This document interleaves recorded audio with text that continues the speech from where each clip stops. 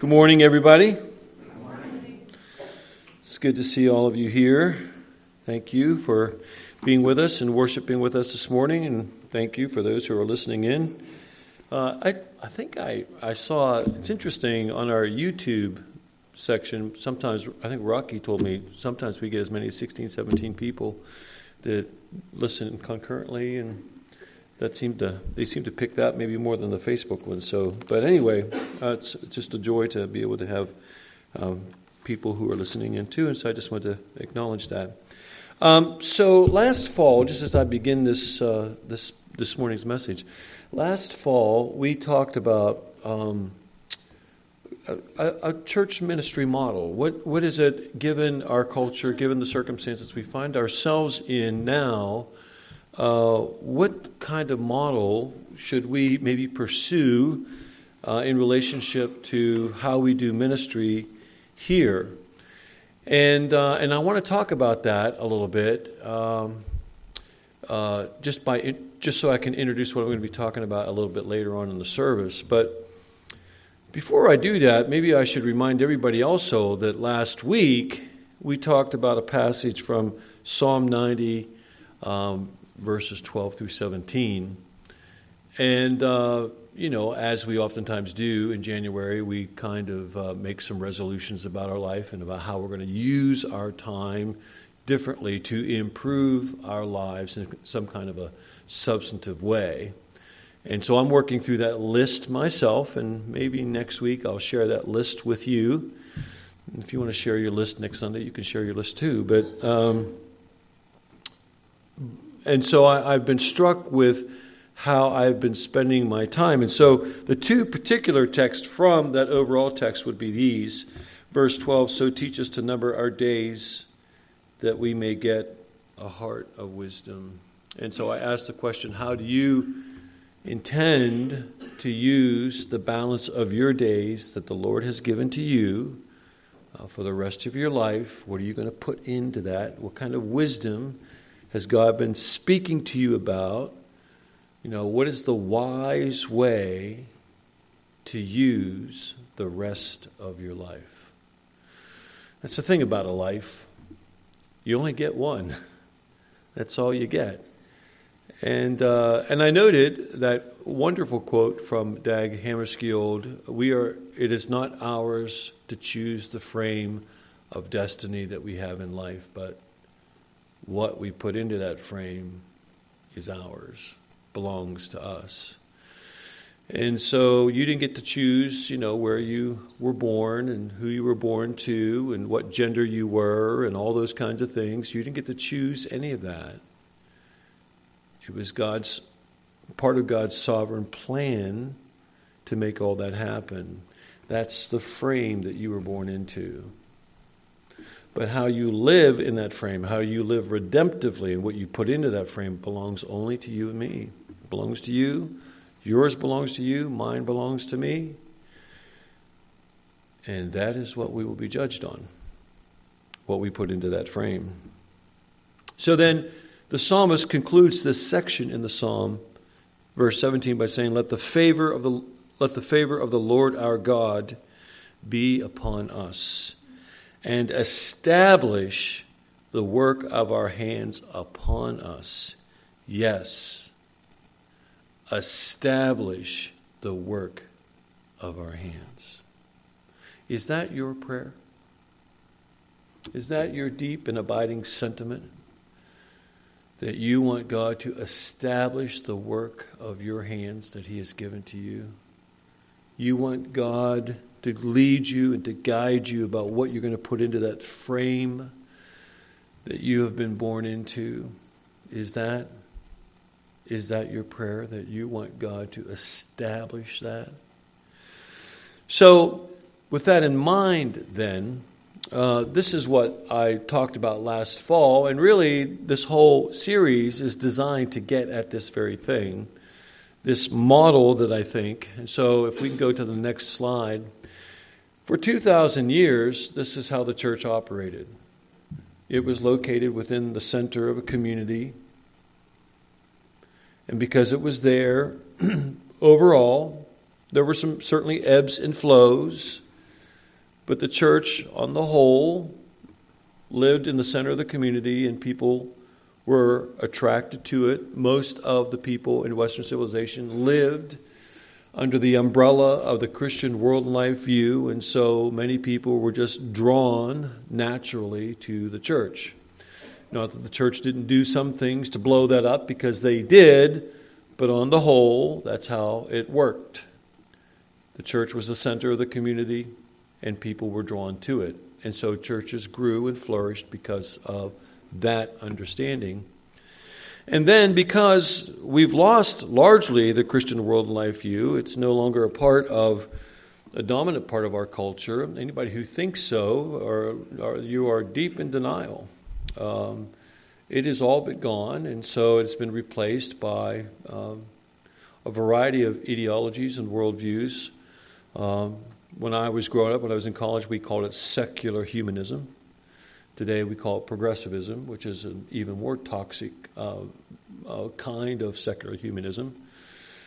And so it manifests itself in a whole bunch of different variety of ways. And so now the church has been pushed off to the side, into the margins. If I had a margin there, I would have pushed it into the margin, because that's really where the church largely is, in the margin. And so you have all these different symbols here that represent the different world and life views that are very much a dominant part, increasingly, of our culture. And so how do we reach those people? What do we do? Because in many respects, they get full sway in terms of how they exercise their worldview. But the church, it would seem, has been suppressed in a lot of places. I was just looking at a meme that came across my Facebook yesterday, and it showed a series of people who accomplished some phenomenal things. Like one was a boxer, one was another kind of athlete, another person accomplished some kind. And as the reporter was interviewing them, those people in that meme were saying how they wanted to give thanks to their Lord and Savior, Jesus Christ. That was the original thing that they said. But when it played on the news, the Lord and Savior, Jesus Christ, was edited out, so that you could not hear. So they said, well, I'd just like to give thanks. Then there'd be a space, and then they would start talking again. So there is that. And there is, and look, this is not a complaint. It's just this is the world that we live in. And so now we have to figure out a way to flourish in that. Not just for ourselves, but for people who are terribly lost, who do not know Jesus. They do not know the person that you know. They have not benefited from not only his salvation, but the abundance and the benefits that he brings to us when we live godly lives. And so how do we help people like that? And so my suggestion then would be this, that, this is the church.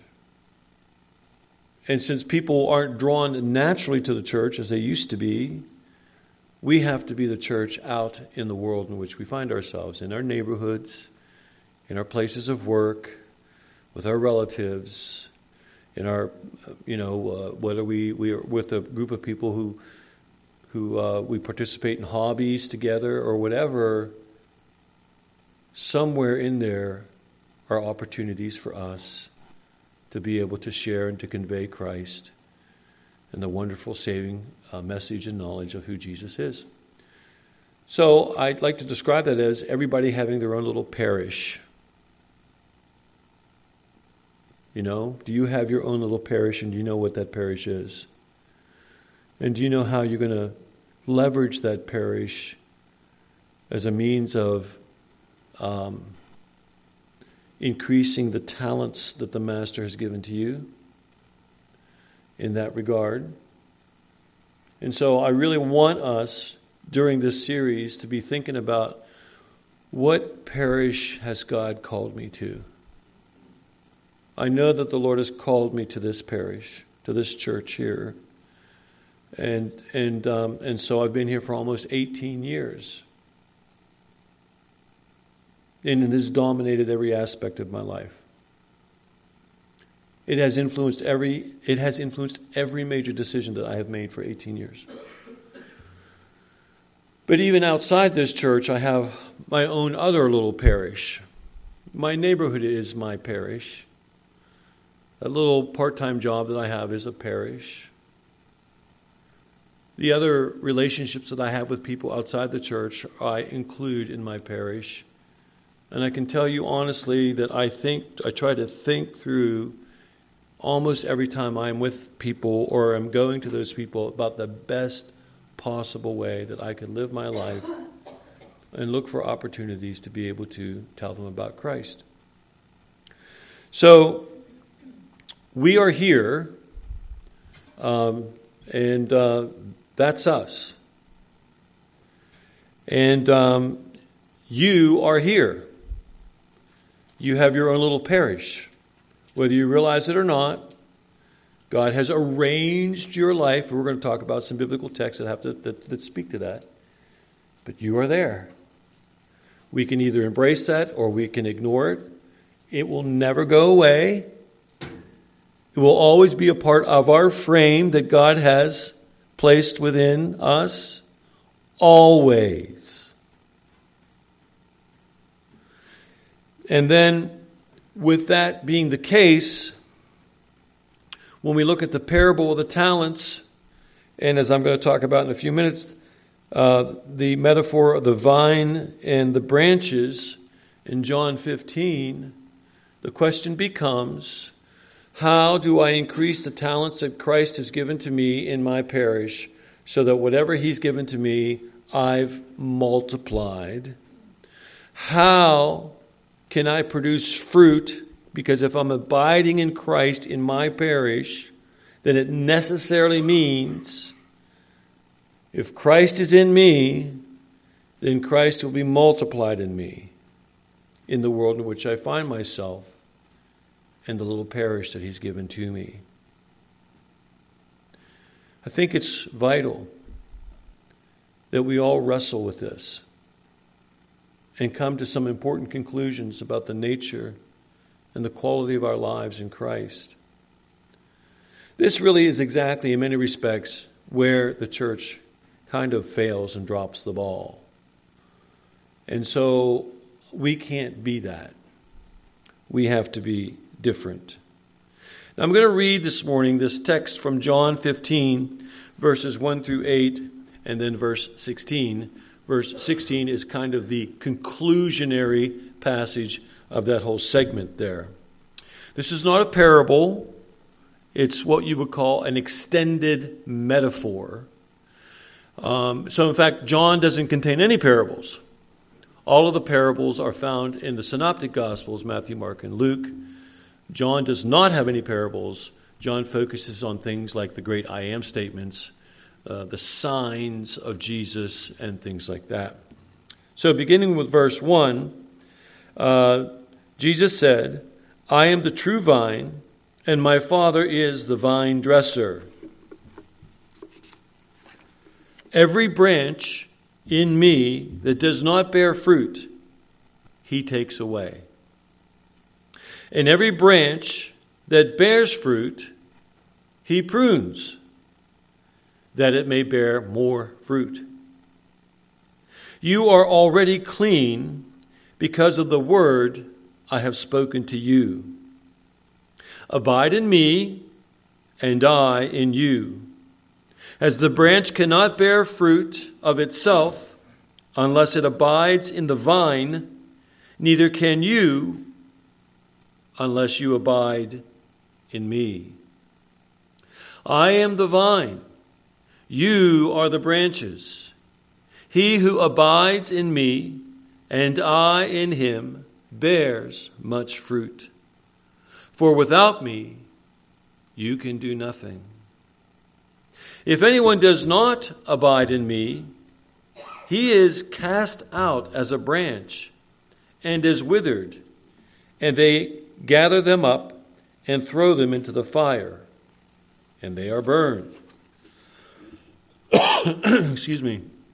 If you abide in me, and my words abide in you, you will ask what you desire, and it shall be done for you. By this, my Father is glorified, that you bear much fruit, so that you will be my disciples. You did not choose me, but I chose you and appointed you that you should go and bear much fruit, and that your fruit should abide, so that whenever you ask the Father in my name, he may give it to you.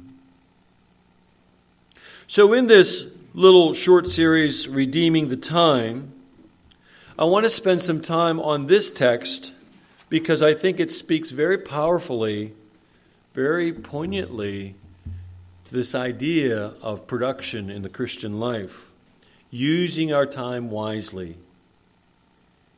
and listening and hearing what God has to say about how we live our lives in the remaining time that he has given to us. Now, last week I spoke about the parable of the talents from Matthew 25, verses 14 through 30. And so I left everybody here, I think, with the question, how faithful are we with what God has given us in terms of his time and resources? How faithful are we? Will we hear, well done, good and faithful servant? Will we hear, enter into the joy of your master? Will we hear, I have entrusted you with a little, and now because you have been faithful with the little, I will entrust you with a lot? Will those be the three things that we hear God say to us when we leave this place and go on and to be with him in the next world? Will we hear, well done, good and faithful servant? Are you sure? Will we hear, enter into the joy of your master? And we all know what that's like. We all know what it's like to please a parent who has expectations of us. Maybe we meet those expectations and more, and they're very proud of us, and we enter into their joy because of what we've done. We've all experienced that, maybe not all of us, but many of us have experienced that with a coach, a teacher, a mentor, a person whose opinion of us is really important. And so when we do what they think we should do because it's a good thing, and we accomplish that, and not just accomplishment, but maybe we exceed at it, and then we hear, in essence, we hear them say, look, you did a great job with that. I am so proud of you. Let's just hang out together and enjoy what it is that you've done. Let's celebrate that together. And you know what? I just want you to know that because you did so well with that in the future, when there are even bigger opportunities, I want to make sure that you have those opportunities so that you can excel at those as well. Those principles are very much a part of all of our lives, have been and can be well into the future. So how faithful are we with what God has given to us in terms of time and resources? The other question I asked last week was how we use the gift of time and resources, or I guess the statement, how we can use the gift of time and resources that can bring blessing as well as ominous consequences. So if we handle our time well, if we live our time with wisdom in an effort to give glory to God, if we amplify, if we build up, if we multiply what He has given to us so that He is glorified and His kingdom is advanced, then we are blessed. But if we don't, both the text in Matthew and the text in John are very clear. There are consequences. So, in particular, there are consequences for the unbeliever, and that would be eternal separation from Christ. For the believer, minimally, during the second judgment, there are consequences. Minimally. So, how do we want to stand before the Lord during the second judgment, where He rewards us according to what we have and what we have not done? Again, I am not trying to moralize here. I am not trying to make people feel guilty or anything like that. I'm just saying this is what the text says. And if this is what the text says, and these are the questions that we should draw from them, then let them challenge us. Let them drive us to become something more than what we already are. Let us be enamored with what it would mean to heighten our faith in Christ, our life in Christ, so that we can please Him. And please Him because we love Him. And we appreciate what He's done for us.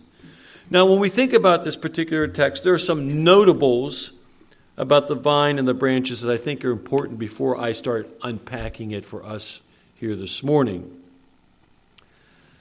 This vine and branches metaphor provides a very similar theme that we find in the parable of the talents. There's some similarities here. Here are some of them. There is an overarching authority. There is an overarching authority. There is the master in the parable of the talents, and then the vine dresser and the vine itself in the parable of the vine and the branches. So the master who dispenses the talents, and then Jesus identifies Himself as the vine and His Father as the vine dresser. So you have these two authorities in each of those texts. Then there's a designated purpose. In that, the servants in the parable of the talents are to serve the master and to multiply what he has given to them. The designated purpose in the vine and the branches is to abide in the vine and to produce fruit. To abide in the vine and to produce fruit. That's the designated purpose. So the overt expectation for production is to increase the number of talents and the production of fruit itself. In both of these texts, there is blessing and there is judgment. You have, in the parable of the talents, faithful servants who hear well done, the joy of the master, and even greater responsibility. In the metaphor of the vine and the branches, you have the branches that produce fruit, and they are trimmed, and they are harvested. And the branches that do not produce fruit, they are cut off and cast into the fire. So in Matthew's text, the servant that does not produce is cast into a place where there's weeping and gnashing of teeth. In the metaphor of the vine and the branches that do not produce are cut off and are burned. So I know, because I've done this, and I know because I've had many conversations about this, when we look at these texts, we tend to miss the ominous nature for those people, for that servant who did not perform well. We tend to miss the ominous ending of the branches that do not produce fruit. And these are the words of Jesus Himself.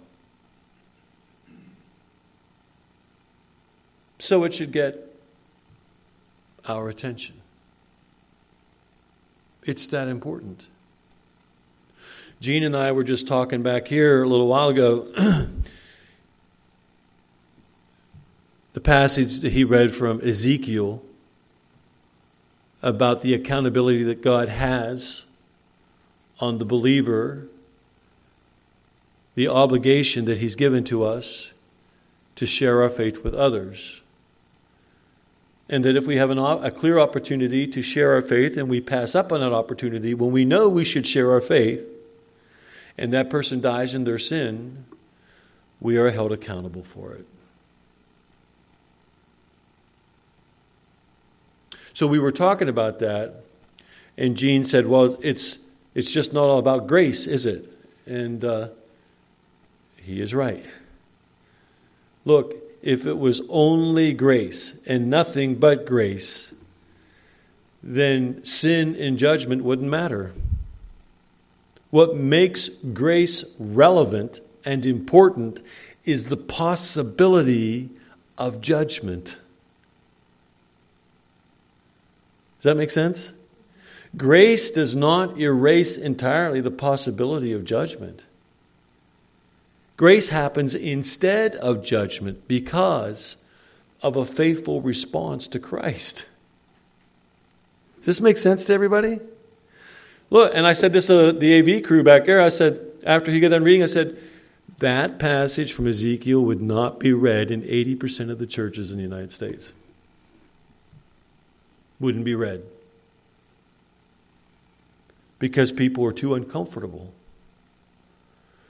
with how God holds us accountable about how we live our lives. It's not just about grace. Grace is only relevant because judgment is an ever-present possibility.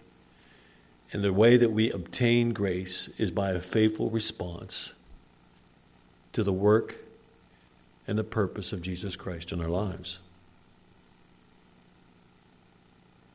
So when we read this passage in the Gospel of John, chapter 15, understand that in the first 14 chapters, John records not all, but many of the teachings that Jesus had for his disciples and the people that he encountered.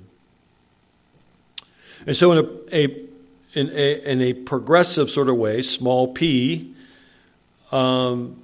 Jesus is teaching everybody what it is that they should do in order how they can live righteously before God. And then 15 really begins kind of the conclusion of John itself. And so in chapter 15 then, he's basically saying these are the things, this is one of the ways in which I want you to live. Now that you know all this stuff, this is my expectation of you.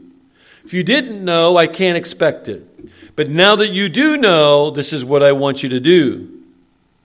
So after having taught comprehensively everything that he is, Jesus now describes what we are to be to him in life and action. To be in Christ necessarily means to produce fruit for Christ. To be in Christ, to abide in Christ, necessarily means to produce fruit for Christ. You cannot be in Christ without the production of fruit for Christ. If you look at the branch of any tree, let's say it's an apple tree. When you look at that branch, the only thing that branch can produce is apples. It doesn't produce pomegranates or figs or corn. It doesn't grow pigs. It only produces apples. So if there's a dearth of ministry in the world in which we live, then it necessarily means there's a dearth of people who are abiding in Christ. Can't escape it. You always do what you always are. So, Jesus then uses this powerful agrarian metaphor, the significance of which would be impossible to be lost on his hearers. Impossible. You can't miss the significance. There are three major agricultural crops in first century Judea and Palestine: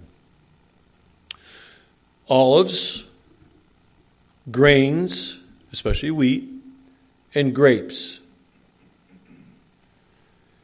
These were universally known commodities and essential to life, comfort, and prosperity. They were essential. This agrarian metaphor that Jesus used dominated the everyday lives of the average Palestinian Jew. Dominated it. So when he's talking about how to care for grapevines and what the expectation would be for grapevines, everybody there would have said, they would have bought into the significance. Did you ever see a vineyard before? You've seen vineyards, right? Do they take up a little bit of space or a lot of space? They take up a lot of space. Now, if none of those grapevines are producing, but you're using all of that space to grow something that doesn't produce, how foolish would that be? So the expectation would be that these grapevines have to produce. And they only have to produce. If they don't produce, I could starve to death because I sell grapes and I sell wine. If these grapevines don't produce more than what not just enough to feed me, but enough to provide some comfort. There's the basic needs, and then there's the comfort that comes with that, right? So if I do really well with my grapes, I can buy some extra things that can make our life easier.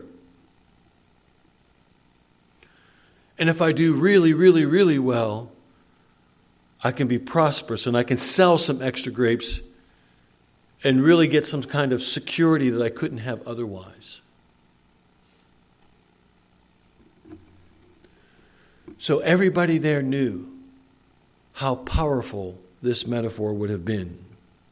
So there's this very close association between food production, life, comfort, and prosperity. Now, in this metaphor, there are three kinds of branches. Those connected to the vine that produce fruit. Those connected to the vine that do not produce fruit. And those who are not connected to the vine really, in reality, at all. So Jesus is addressing those three kinds of people. Now, there are three kinds of fruit that's expected from this grapevine, or from us. The multiplication of believers, Christ-likeness in character, and glorifying God through the establishment of His kingdom. I mean, remember in the Synoptic Gospels, Matthew, Mark, and Luke, the Gospels that look similar, the driving theme in all three of those Gospels is the establishment of God's kingdom. In other words, to make this world that we live in as much like heaven as we possibly can.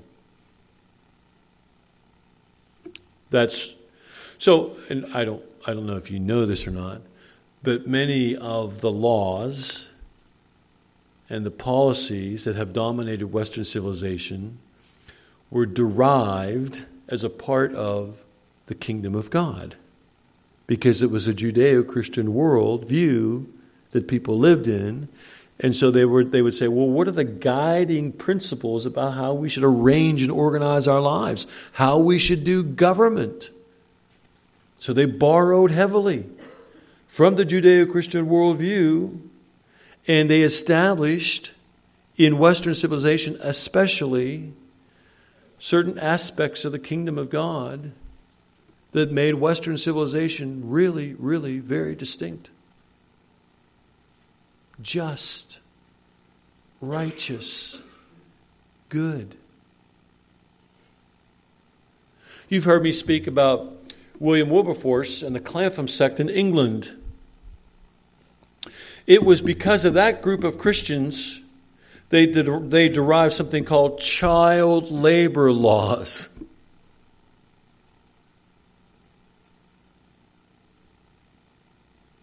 We all hear the horror stories of how governments and businesses in other parts of the world treat their children. And how some children have to work 12 and 14 hours a day, manufacturing things that will be sold here in this country. It was because of the Judeo-Christian worldview that we created things called child labor laws. So that in England and other parts of the world, it was no longer legal to force 7- and 8-year-old boys and girls down into the deep coal mine shafts where they spent 10, 12, 14 hours a day digging at very narrow veins of coal. Or where we weren't stuffing kids into chimneys and forcing them to go down and clean those chimneys because they could fit, but an adult could not fit. That was the just and the right thing to do when it came to children. That's part of what it means to establish the kingdom of God. We have rigorous, and some would say overly regulated, business laws. Their origin came from the Judeo-Christian worldview.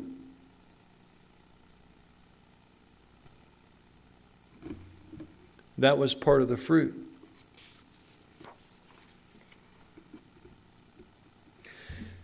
This particular I am statement is one of 7 I am statements.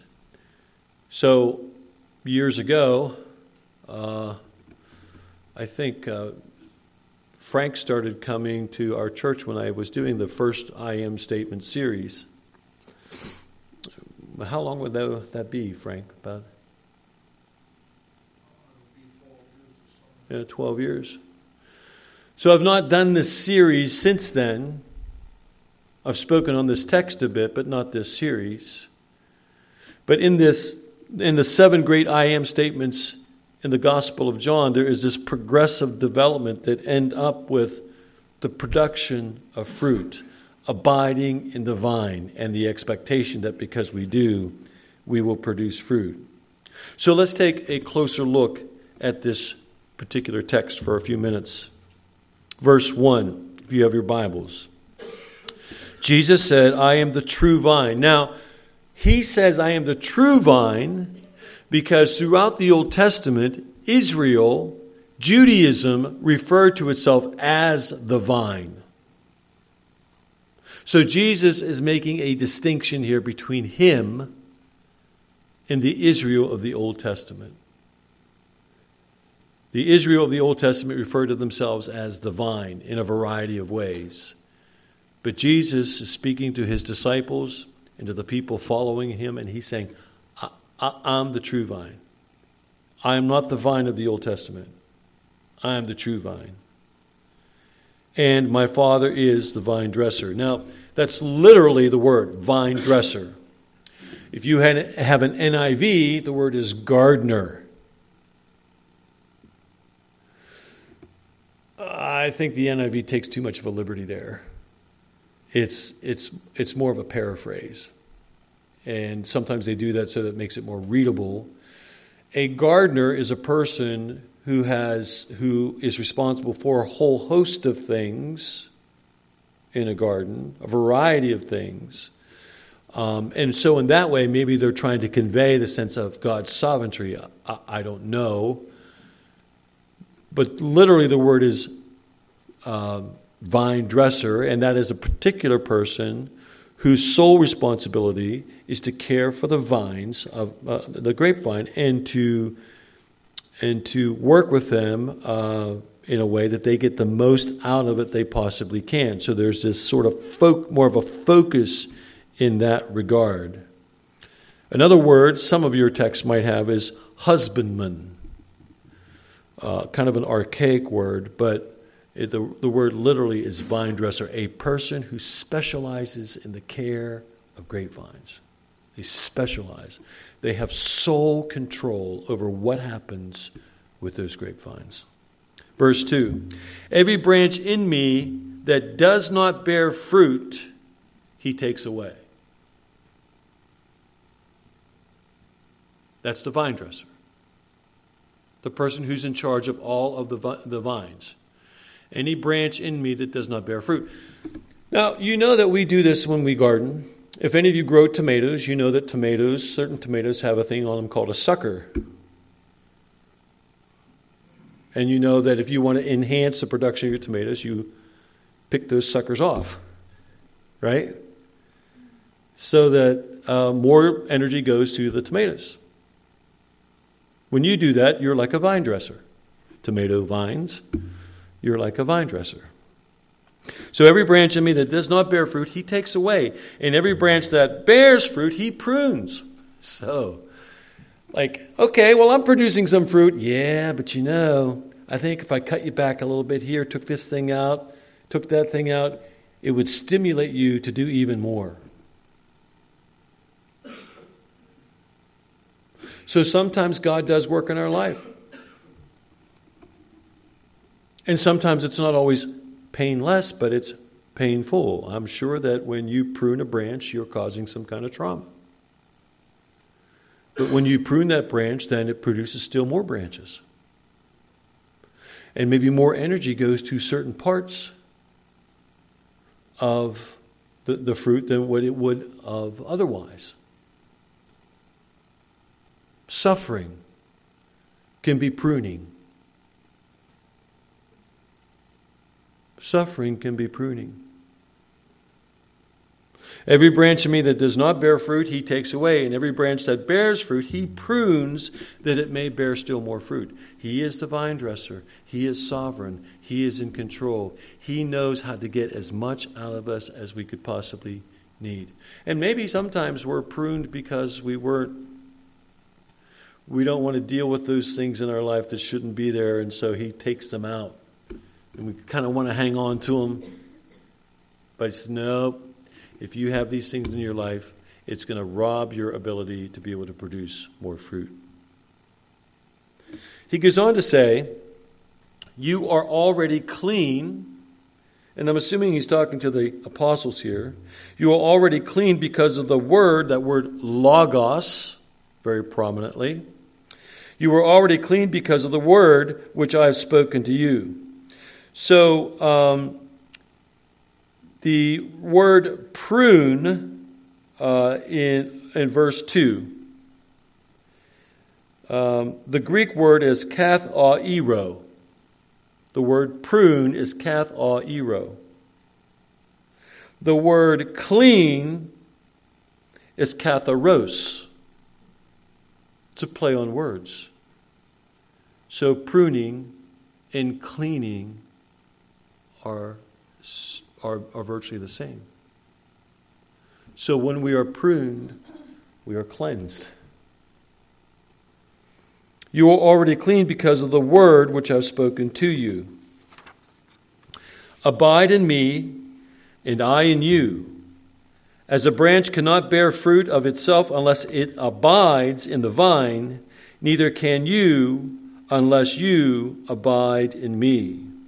Now, again, if you have the NIV, the word there is remain.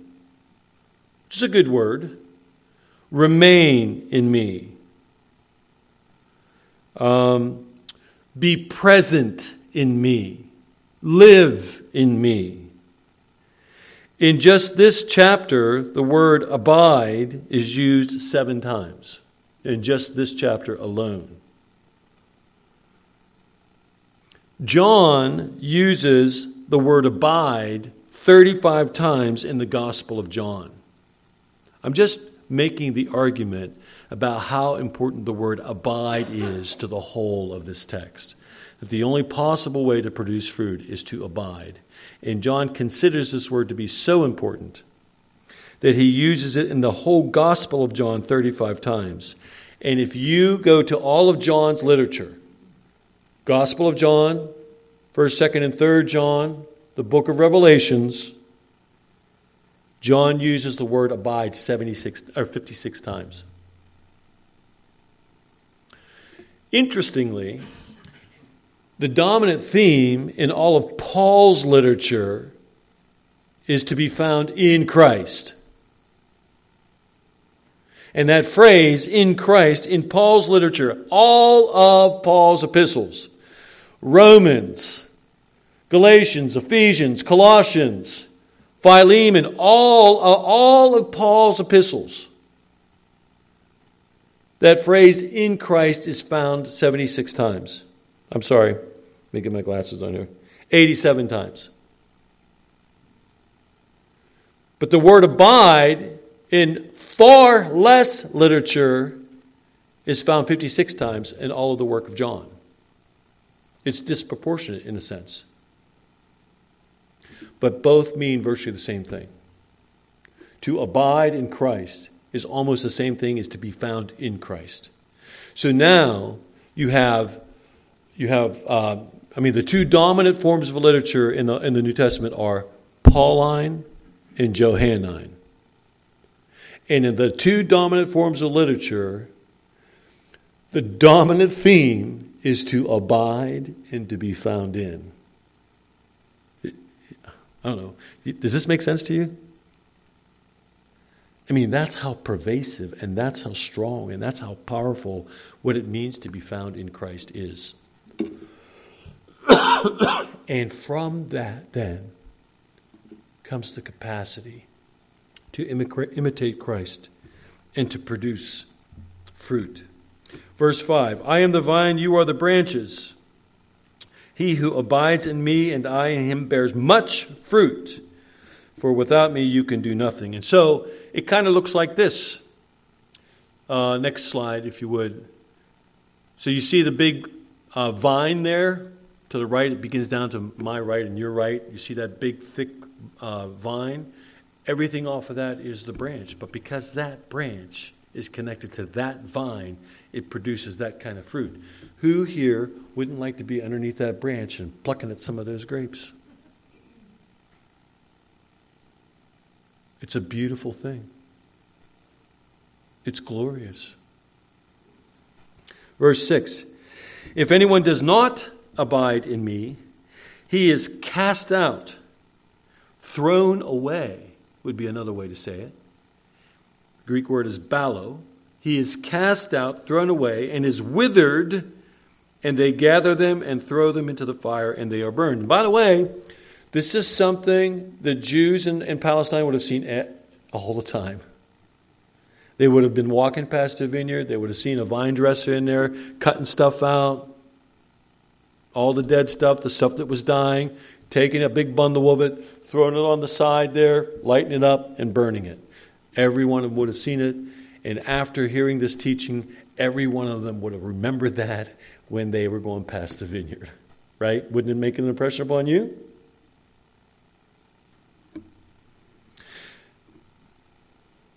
Verse 7. If you abide in me, here's that word abide again. If you abide in me and my words abide in you, you will ask what you desire and it shall be done for you. And I'm not talking about, he's not talking about, I don't know, maybe I shouldn't pick on her, but remember when Tammy Faye Baker was being interviewed and the interviewer said, you're a Christian, but you live in this opulent house and you're dripping with jewels, you got diamonds and all that kind of stuff. How is that consistent with what the Bible has to say? And obviously, I'm not saying it's wrong to own diamonds or to live in a nice house, but it just seemed as if what they were doing was way over the top, And so that's what the interviewer was saying. We're how do you?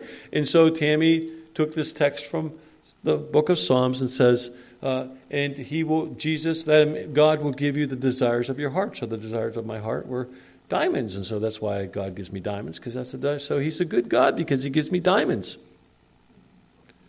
But that's not what this text is saying. The text is saying that if you abide in Christ, you will want the things that Christ wants. And so when you ask for those things, he will give them to you. If you want to produce fruit in your life, He will help you to produce fruit. He will teach you how to number your days all right and to live with a heart of wisdom. He will teach us that. Then verse 8, by this my Father is glorified that you bear much fruit, so you will demonstrate yourselves to be my disciples. So two things are at play here. That when we produce fruit, we glorify God. When we produce fruit, we glorify God. We promote Him. We call attention to Him in a really good way. Other people see what we do and they glorify God. They may not even be Christians, but they glorify God because of the good works and the good fruit that they see in us. And when we do that, then we demonstrate ourselves to be His disciples. Not just believers, but disciples, learners, people who live under the submission of God. And then jumping to verse 16, you did not choose me, but I chose you and appointed you. See, that's the thing. That's the rub, that we've been chosen and appointed. That's the frame of destiny that God has given to us. And appointed you that you should go and bear fruit, and that your fruit should abide, that your fruit should endure, it should last, it should live forever. You know, I'm going to do a funeral this afternoon. I ask 3 questions in most cases when I do a funeral. Just give me a couple funny stories that are legendary in your family about this particular person that we can just really enjoy their memory. That would be the first one. The second one is, what were they known for? Were they a person who helped everybody? Did they make great chicken soup? What were they known for? And then number 3, what is their legacy? What is something about their life that you admired and appreciated so much that you wanted to be a part of your life, to live in your life, and to endure on beyond their life? Now, tragically, in too many funerals, many people can't answer the third one. But what will be your legacy in Christ?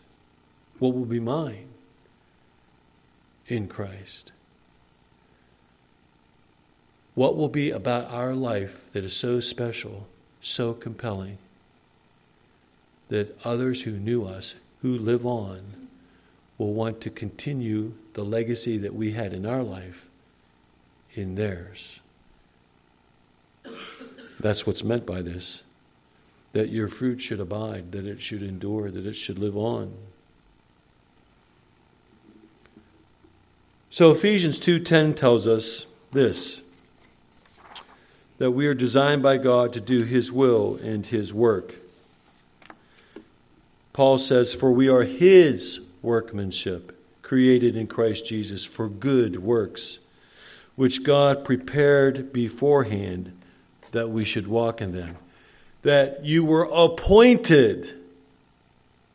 And then Ephesians 2:10. That we are His workmanship, created in Christ Jesus for good works, which God prepared beforehand for us to do. Have we connected with that? Do we know what work God has prepared beforehand for us to do? I have a few more texts like that, and maybe I'll share some of them next week, but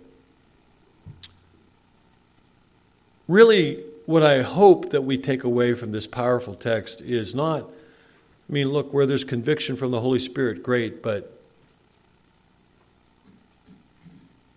what really needs to happen is that we be inspired by it, motivated, that we allow the Holy Spirit to speak to us, that this church, this body, has a very clear understanding about what it is that God has appointed them to do, how it is that they're going to fill the remainder of their time, the nature in which they're going to give glory to God, that we are determined not just to do our duty as Christians, but that we desire, because of thankfulness, to do for Christ, because of what He's done for us. Do you desire to do for Christ. Let the world out there see that in us. Let other churches see that in us. Not because we want them to see it, but because they can't help but see it.